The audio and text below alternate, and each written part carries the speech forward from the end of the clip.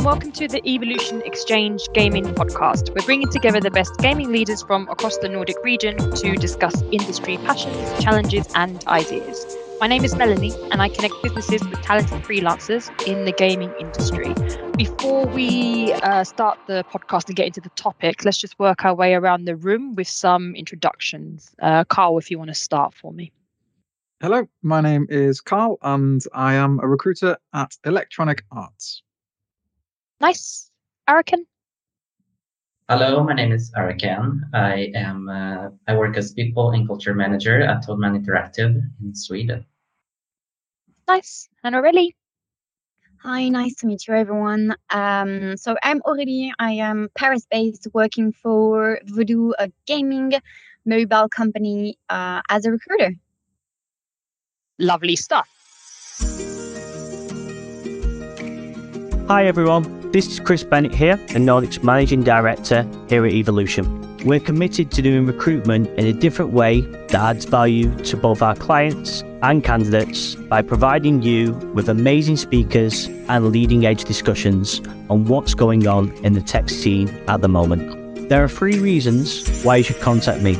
If you would like to speak on a future podcast, if you are interested in hiring awesome tech, data, product or gaming freelancers for your business, or if you are looking for an exciting new organization to work with, please get in touch.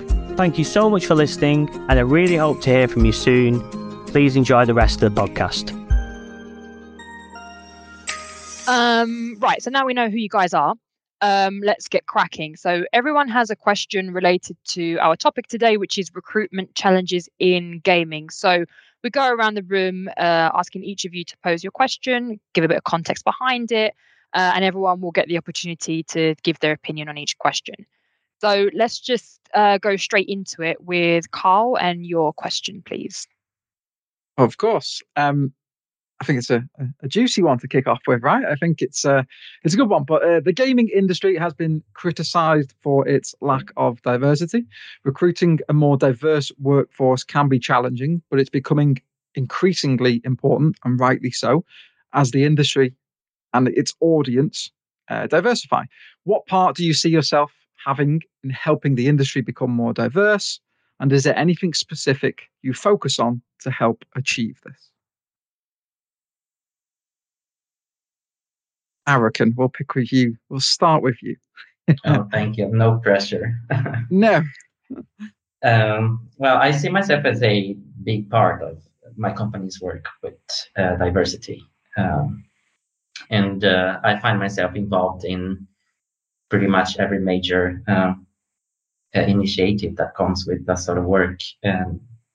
Either by consequence of my role as People and Culture Manager, but also because I really enjoy working with the sort of thing. I'm very passionate about it. One thing that I would like to bring up is that I read in the latest Swedish Game Developers Index by the Swedish Game Industry Trade Association. They released their annual report that they do every year. And apparently it has been a very good year for women, for example, here in Sweden. Which makes us very happy. But at the same time, when you see all the steps that are having taken forward, you also see the steps that are yet to be taken. And you see that there is a lot of work that still needs to be done. And it gives you some perspective about what you have to work with and the challenges in front of you. For me, that is something that really motivates me to work in this area. I'm from South America and now I live in Scandinavia, so I would say that I relate very much to the issue about inclusivity and diversity in the workplace. So for me, it is not something that is strange to work with. It's something that I'm familiar with, that I can relate to. So it is a fascinating topic, hence why I wanted to discuss it, I guess, because obviously you've got such a wide range in this question, if you would, to flesh out the answer and to look at different areas. You've got the gender side of things, and then you've got the background and diversity, the ethnicity part of it as well, just as a few small pieces of this whole puzzle. But just to help, I guess, for a few facts out there, we've done some research and have come prepared, hopefully, with a few facts for and figures to help further this along. So it's roughly, and these are rough figures again from various sources on various different channels across the interweb. But we're looking at currently in the industry, over half, or so roughly half of gamers, and this is people who play the game, are female, are female talent. Are female gamers, which is fantastic, and it's had an increase over the last couple of years. The pandemic, actually, one of the very few positives to potentially come out of the pandemic is that it's it made gaming more accessible to everybody, or open that door up. In terms of the talent that's in the industry, around about I think it's 67% mark is the exact figure, but say 70%. But 70% of the talent working in the industry are male. So there's a clear gap there, right? Between working. That has come down. It was a lot higher. It has come down, which is great, and that is a sign of the times that we're in. But I just think it's such an interesting contrast, and it's going the right way, it seems. The other one to mention as well, I think was quite important, is it's around about the 16% mark for female talent to be in leadership roles. And that's probably the most worrying stat, I think, of it, because again, you've got those legacy issues then of if 80 odd % of the leadership are males that are making the decisions, then how likely are they to come to bring in more male talent, etc. And there's loads of issues around that, I guess, as well, which we can look into further. But I just think there's some fascinating figures there and some interesting stats. Aurélie, keen to hear your thoughts, I guess. I think it's very interesting that you do precise that diversity is not only about the male-female ratio, because yes. Whenever you talked about this question, my first reaction was like, oh yeah, it's true that even ourselves at Voodoo, we are not an exception. We are part of the gaming industry, and we have this female-male ratio that is not really balanced. And then I gave a second thought to this question and saying, oh, diversity is not actually only about sex, and gender. Yes. And I thought about all the other things that we could do as a company to diversify our workforce. And I can give you maybe some concrete examples that we have today at Voodoo to try to change that. First of all, we, maybe as you do as well, recruit internationally. So we do have people with a lot of diversity in terms of background, in terms of ethnicity, etc. Specifically to the core departments, in terms of recruitment, we have no specific background expectations, no academic background expectations. The only thing that we're going to look at is really the technical skills throughout the case study, technical tests. So either they've been freelance in the past, or they've been at a direct competitor, or they've had a hole in their CV, if you see what I mean. It's the French expression, but maybe it works in English as well. That is not really at all going to enter in consideration of what we are going to evaluate during the process. So it allows us to have people that, even in terms of graduation, have very different levels. In terms of numbers of years of experience, have very different levels. In terms of age as well, have very different levels. It's fascinating. I'm glad you've mentioned the university side of things and the graduate. I think I applaud that, I guess, in terms of that no academic background requirement. I think that's the way things should be. That helps open up that diverse pool of candidates, right? Because not everybody has access to higher education and not everybody has that option. So I think it's fantastic. But again, some figures on that, and I'm quite a figures orientated person apparently. But yeah, some figures on that. So a top UK university, and I'm not going to name any names, but the survey and data that goes out there is publicly available. But a top UK university has, across all of its courses, 10% of female students enrolled in those courses. So there's 90% male. So the question to that is, if studios and companies are putting down, not a question, the point, if studios and companies are putting down degrees as essential requirements, then you're already fishing in a pool which is 90% male. So you're 90% likely to hire a male. So that problem is is always going to exist in terms of the diversity gap in gender, because you're stacking the odds already. So I think it's fascinating, and like I said, I applaud that insight into the academic requirement, because what does it matter in the long run, right? And there's another question, I guess, in terms of there will be some potentially, and there should be some roles, maybe not in this industry, but there is that require a degree, right? They require a higher level of education, 100%. I'm not disputing that, but to take it out for the industry and for the video game sector, I think it's definitely something that's that's very interesting, and a really, really good insight there as well. And in terms of some of the stuff I've seen over the course of the last 2 years I've been in this sector specifically, I think there's the Women in Games funding, I guess, or organization. I've seen through social media, through events, through the likes of LinkedIn, I've seen so many more ambassadors being brought to the from the various different studios and companies across the world, and that's something that's big, because they are huge in being advocates for female obviously talent in the industry, and again I think that's in line with the growth that we've seen potentially since the pandemic, in the shift of female talent coming into the industry. On the diversity piece and on the ethnicity piece, 10% across the industry are from ethnic minority backgrounds. And again, that goes in line with what we've been saying. It's, is it because a lot of these companies, studios, whatever, are looking for degrees potentially? And again, as we said, not everybody has access to that higher background. Araken, you said you're obviously from Brazil, was that right? And you said obviously you can experience some, or had experience, I guess. And was it difficult for you to get into the industry at all, or if you don't mind me asking? Well, not in the sense that I had to face any barriers, but of course I had to compete for the job.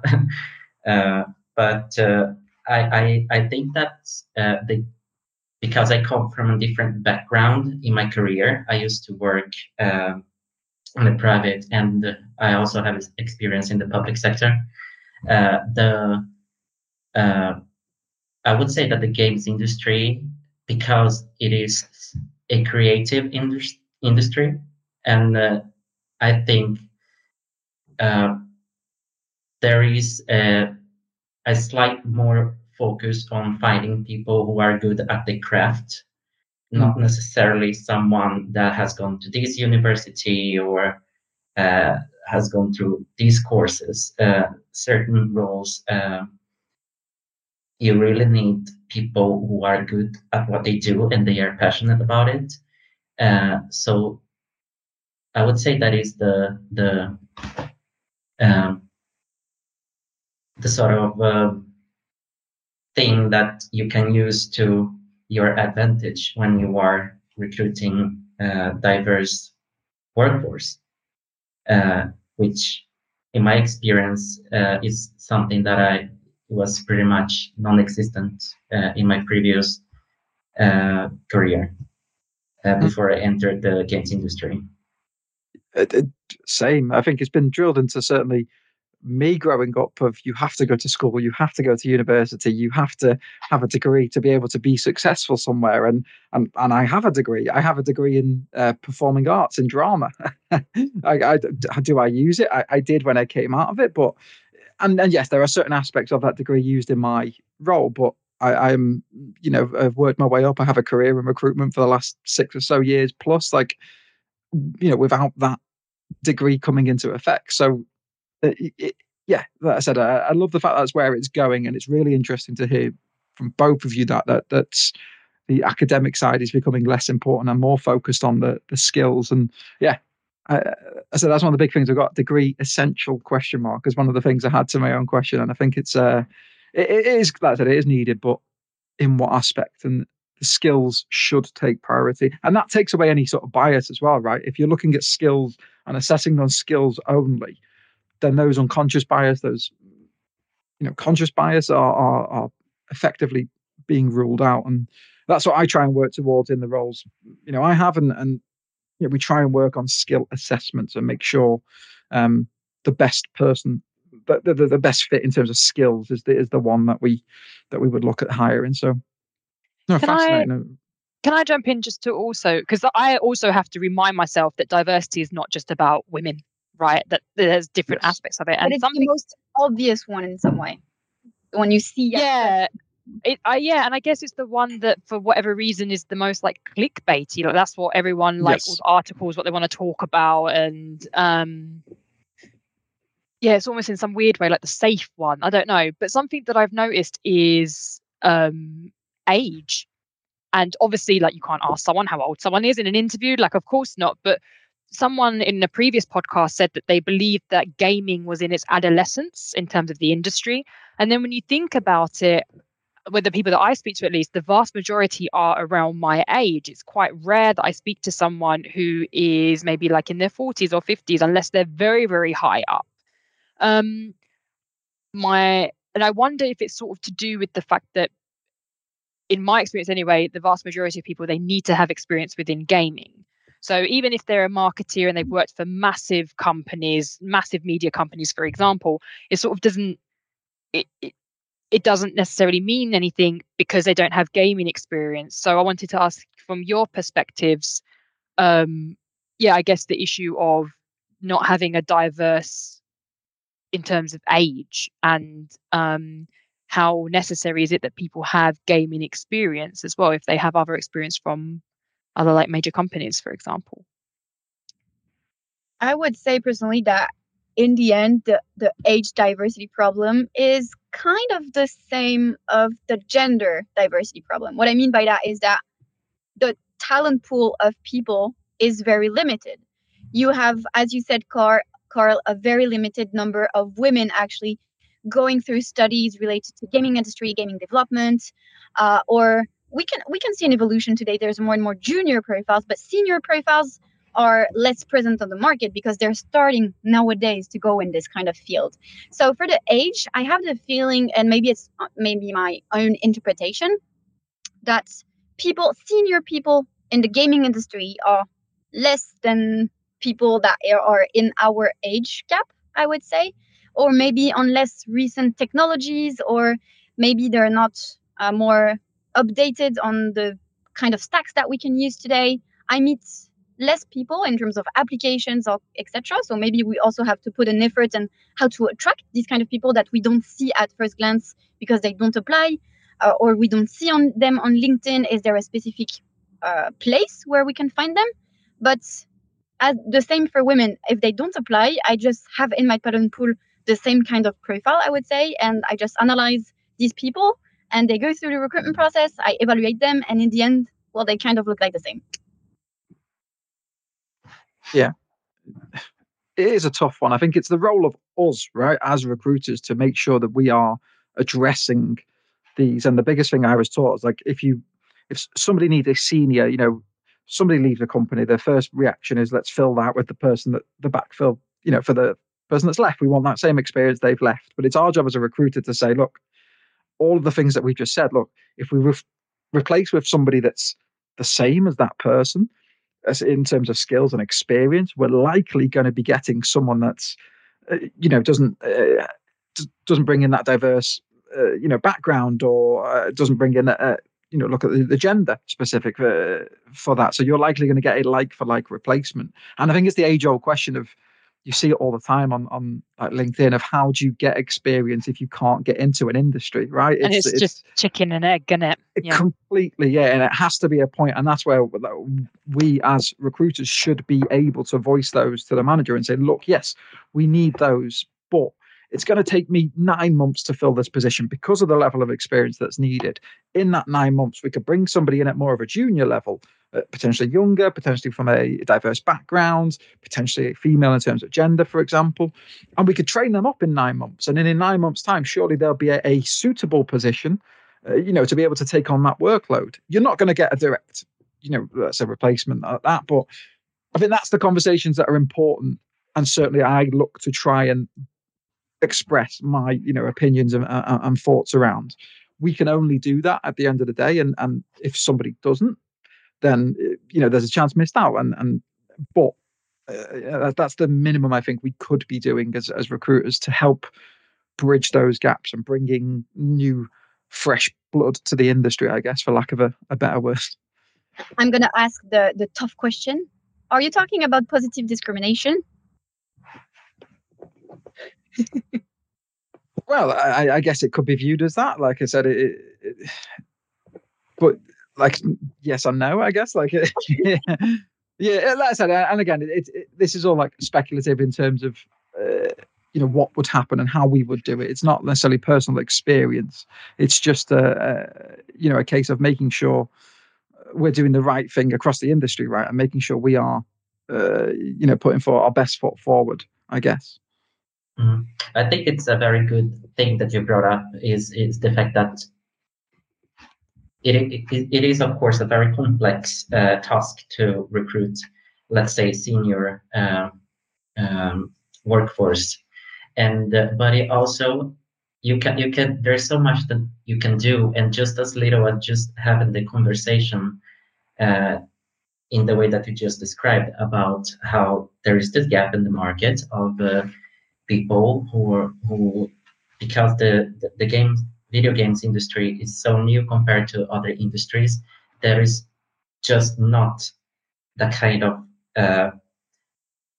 competence available for us, and if there is, they obviously work for other studios. So how do we foster senior people in this industry? And because I don't get to do recruitment full time is part of my tasks, but I also am responsible for other tasks, things that I do in my workplace to facilitate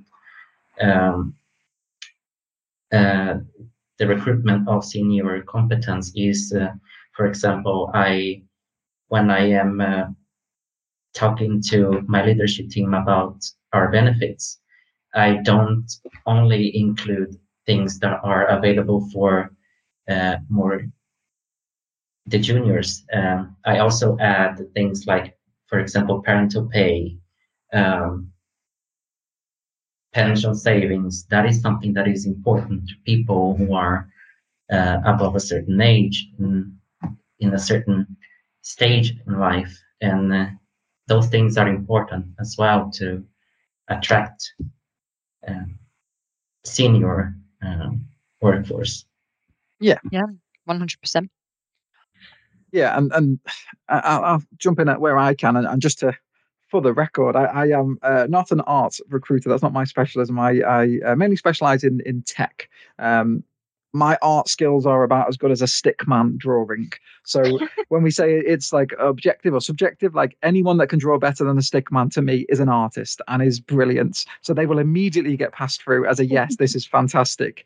But it's got to be able to match the brief of what you're looking for, right? So there might be some fantastic pieces of art. If you're asking, and again, very, very basic terms, if you're asking somebody to draw a windmill, for example, right? And that's your brief. You're a windmill artist company, whatever it is, right? You're asking people to draw windmills, and people are putting in applications and showing their work off, and the work is all dragons and armor or something like that, right? It's completely different, right? Is it the same style as what you're looking for? Is it the same visuals that you're looking for? That's what you've got to compare it to, in my opinion, and from my experience. It's not, is that a great dragon? Like, yes, it will be, right? Or is that a great windmill? Yes, it will be. Like, it's, do the styles match? What do they, do they match the brief of what we're looking for? Are they showing signs of what we're asking for in our job descriptions? But then also, I think, and it'd be interesting to hear your opinion on this. Like, it's also not my job to say, yes, this is 100%, right? Like, we have hiring managers who are skilled, usually experienced industry experts, and we should be working with them to use their knowledge. So what I do is I treat myself as a conduit between the two. I find that the talent that's available. I find the people interested. I go through the applications. I look at them and assess them based on what we're looking for from what we've been told. But if there's a shadow of doubt in my mind, or if there's an uncertainty, then my relationship, I would always say, I'm going to send it through to you to have a look because you're the expert and you can point out the minor details. And then from that, you get the feedback, you understand a little bit more, and you learn as you go. And that's the way I've done, roles across my career, and just learn as I've gone along, but worked with the hiring manager to get that view. And in time, you'll be in sync with them, right? And you'll understand what they're looking for, and you'll know the ins and outs, and you'll learn it. But I felt pressure personally for myself that I had to know this industry. I had to know what programming is and tech is and how do you code and what do you do, but you don't. You have to have an understanding of what they do. But then we're leaving it to the experts, right, to decide if it's good enough or not in that. And again, that's only my opinion, and it's interesting to hear if that's how you view it, I guess. Yeah, no, I think it's very interesting because I've never had up until now the opportunity to talk to actually people in the recruiting in the gaming industry. So I was wondering, is there a difference between recruiting game developers and game artists? And from what I hear from your perspective, Carl, is that there should be no difference actually. You should do the same kind of brief and the same kind of evaluation and determine clear criteria and have the same conversation with your hiring manager. So I kind of agree with what you say, but I was just curious about, is there different ways of assessing more visual professionals, I would say. Understood. Yeah, and like I said, it's only my way of working and my thought on it. It may not be the right one, but as I said, going back to the stick man joke, like I'm serious. If you can draw more than a stick man, then I'll pass you through. Like yes, so I'm the easiest recruiter in that sense in the art roles, which is maybe why I don't recruit for them. I totally agree with you, and I would say that I was in the same position as you when I started. I also felt the pressure of, okay, I have to know what a good artist is. I have to know what a good programmer is. And I will go a little bit into it in my question that I have later as well, later in the podcast. But I also came to the realization that this is not my job to understand this. And if I am going to understand this, it will take time. It will take many, many years working with recruitment in this industry to understand those more technical aspects. My job is to allocate time between all the people involved so that they can have their meetings, their interviews. My job is to coordinate the process. It's something else. So I totally agree with you on that. Good. It's like I said, it's a very tough one. The role of a recruiter is very tough, but I said the extra pressure that I added onto myself and still do to some degree. Don't get me wrong. Like I want to know what these people do. I want to be able to understand it fully. But like I said, when you take that away, you don't have to. The experts behind the scenes know that and can decipher that. Then it helps in that sense. So the art ones are. Yes, they're different because you're artistic and that's creative side, but the core of a job description and a job spec of what you're looking for, shouldn't change, in terms of how you filter out roles. Do they match this description? Yes. Okay. How well do they match it? What do they do? What's their experience? Does that match what we're looking for? Yes. Okay. Portfolios. Let's have a look at those. Wow. They can draw more than a stick man. Let's go. And then pass the notes on it. But no, like I said, then you look at the portfolio in detail and depth, right? And then you say, you get an understanding again. The styles that they've used, do they match the styles that we're looking for? Yes, that might be one tick. The experience that they've got in that, and that's the other thing, right? Someone having that experience in that or their exposure to that is slightly different, I think, from somebody just doing it freelance and maybe just having a couple of pieces of portfolio work. Like, great, you've got that in there, but they may have taken 2 or 3 years to draw that one piece of work, for example. Whereas in the industry or in a animation role, for example, you need to do that at a quicker pace or that. So again, that's where the recruiter comes in and finds those details out and helps you differentiate. You're not saying, I'm rejecting you because I don't think this is very good. You're saying, unfortunately, I'm rejecting you because you haven't got the exposure that we're looking for this role, I guess. So it's a very tricky one, and the recruiter role is very hard. Again, hats off to all of us for doing it, right? Like, obviously, there is a lot tougher roles out there, don't get me wrong, but like I said, there is a lot of challenges in our role, hence why this podcast exists, to talk about them. But also it's I think art is for me, take out that subjective, I think is the right word, right? Take out that subjective approach of what I think is good and bad and focus on what the requirements are. And that helps in that sense. And I guess a lot of it is also experience, though, right? The first time you ever have like a role that you've never worked on before, oh my Lord, no idea what this is, but then you learn. And then when I mean, I don't know whether you guys also sit in interviews and things like that, but we sit in the interviews, and then you learn a lot more about the role and stuff. And I agree with you, we're not expected to be experts, of course not. Otherwise, we would be doing the job. We would be the artists, or we would be the programmers. But just to get a general idea of what it is the hiring manager is looking for, that's the point. Yeah. All right. Nice. Right. Let's move on. Araken, your question, please. Sure. My question is a bit similar to the previous question. Recruitment is a small part of what I do. So I'm not recruiting full time. Therefore, I think I still have a lot to learn when it comes to understanding the different roles, the different profiles of game developers, to understand skills and how to recruit the right talent. So my question is, what tips can you give on how to learn about different profiles and skills on different levels, such as when can you see that someone is a junior, someone is a mid-level, and someone is a senior, for example? Carl, do you want to start answering?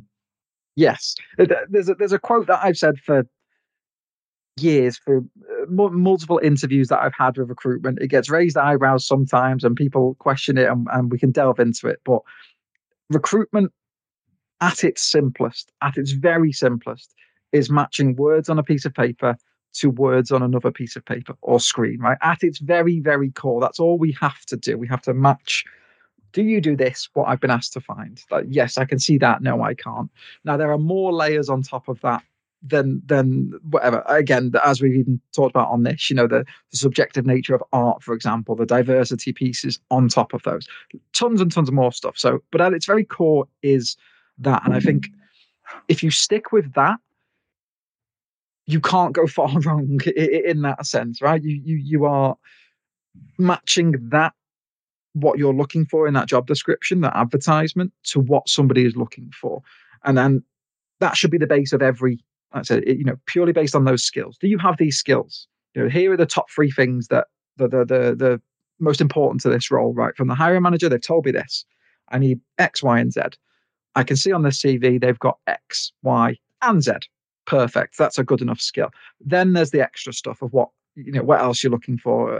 Where is the experience and stuff, transferable skills if it's outside the industry, etc. But that, I said, it's never touched, like, sort me wrong yet in that sense. But and I think if people can overcomplicate it and add many other things in, and there is other areas to explore. But I think if you start with that and always begin with that, like, does your CV match what we're looking for? Does it tell me what I want to see? I don't think you go far wrong. And then, as we've said, you learn ongoing, I guess, on the role, and you pick it up, and you have this understanding of what it is. But I'm also cautious of that, because you do naturally learn, but then that's when unconscious bias can creep in, right? You're looking at a CV and you've got high volume of CVs constantly coming in for high sought after roles. You can flick through them and you're trying to get through them at pace because there's such a high amount. You can naturally just go, oh no, I can't see that, let's skip it, when we need to take a little bit more time in that. And it happens, it naturally happens. People, with time, people try and work through applications quickly sometimes. And there's nothing wrong with that if done the right way. But like I said, stick to the skills, and I think it's the easiest way to recruit for. And then it also helps go into all of the other stuff and works alongside all of those things that we're trying to build as well. So, yes, absolutely. Also, that if I'm going, just a comment on on your quote there, that taking words from a piece of paper and then putting words in another piece of paper. That's it's very funny, but also there's a lot of truth to it. Putting up a job ad and then a contract, I guess that's what you're trying to say. That's all you're doing. Yeah, and but especially now when recruitment has evolved to a lot of more stuff, there is, of course, you have to make sure that the candidate has a good experience going through this process, and there's also the issue of allocating time between the hiring managers and the people in the team.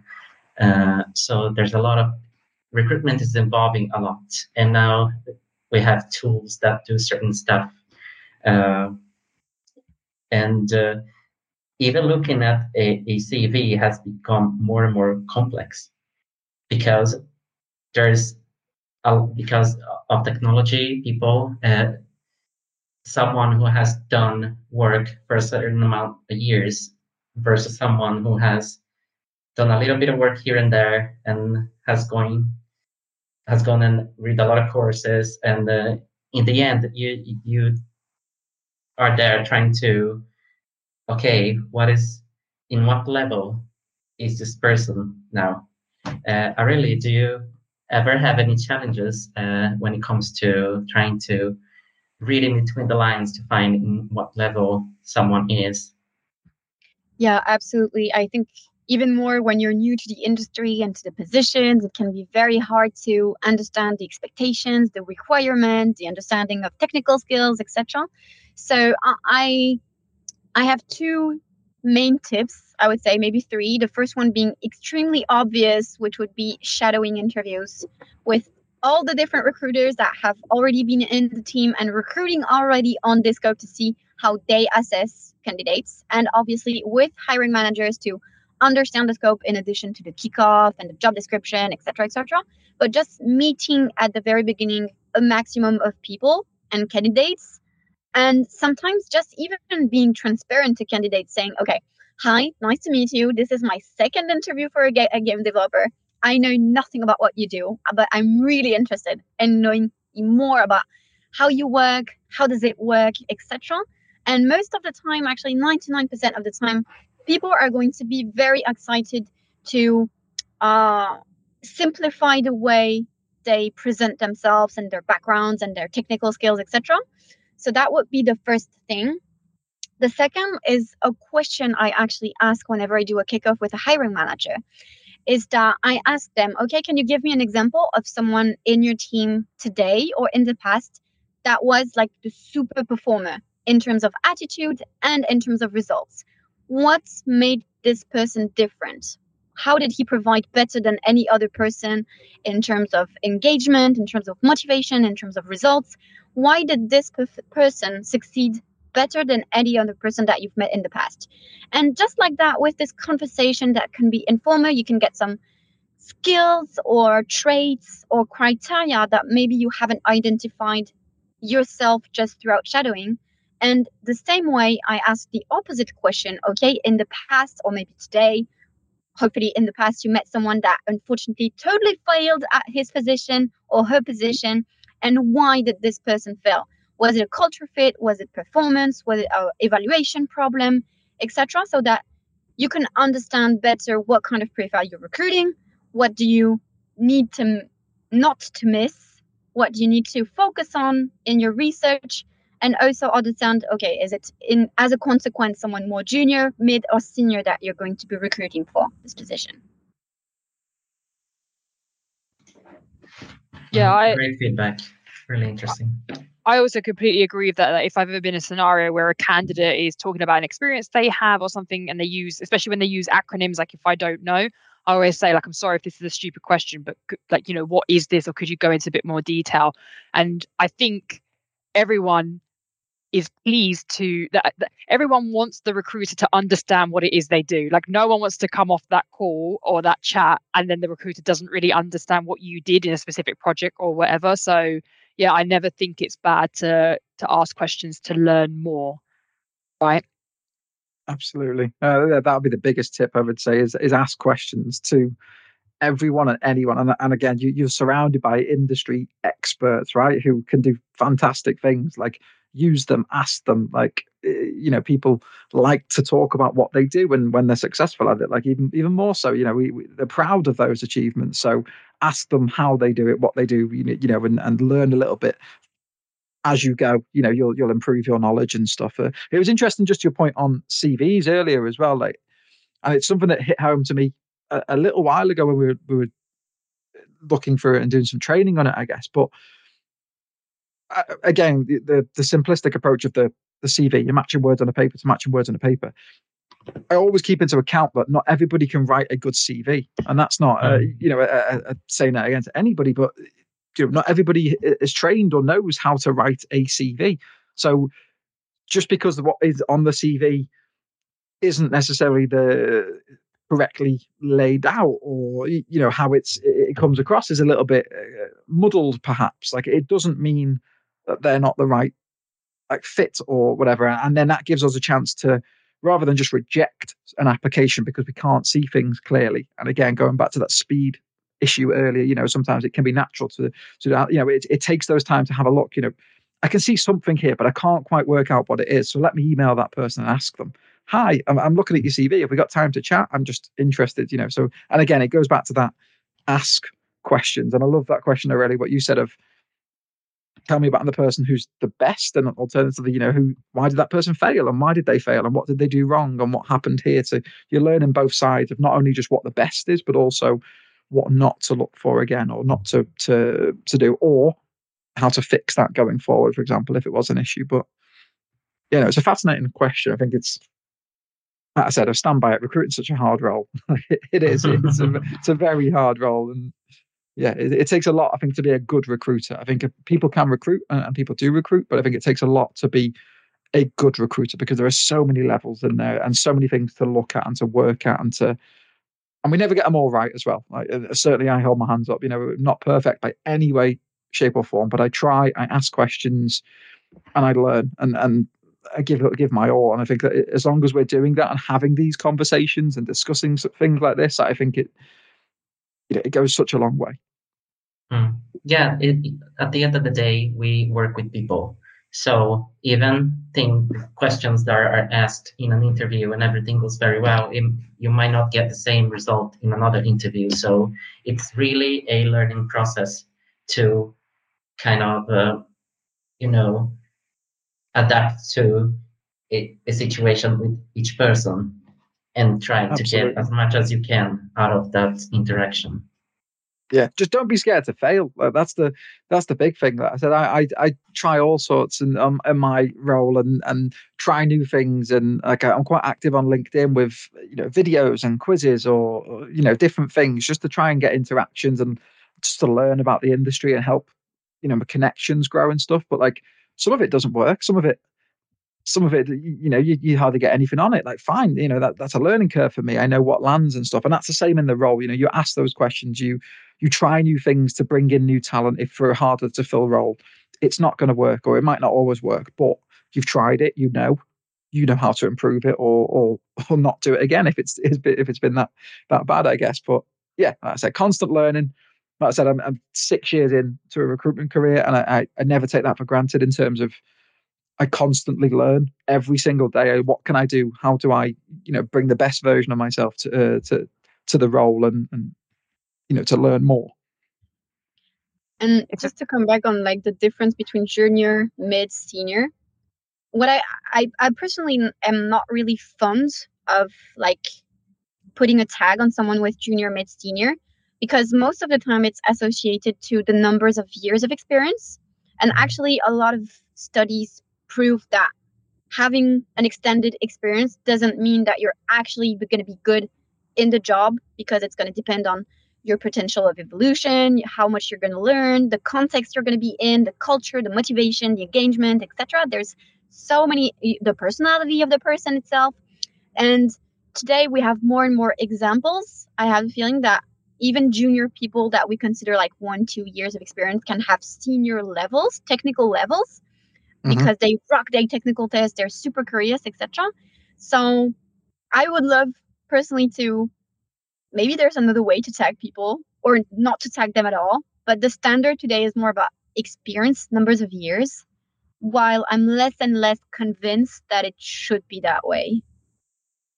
I totally agree with you. I think one of the things that it's our job as recruiters to have that kind of conversation, and because it's very understandable that, for example, a senior designer would expect another senior designer to work as many years as that person, which is very understandable from their perspective. But as a recruiter, you know that skills and there's a lot more than just the technical skills. There's other things that you are exposed to in the workplace, and you have to take into account that as well. So very good, interesting point that you brought up, to not be blind by the amount of years and base and make a judgment of someone's level on that.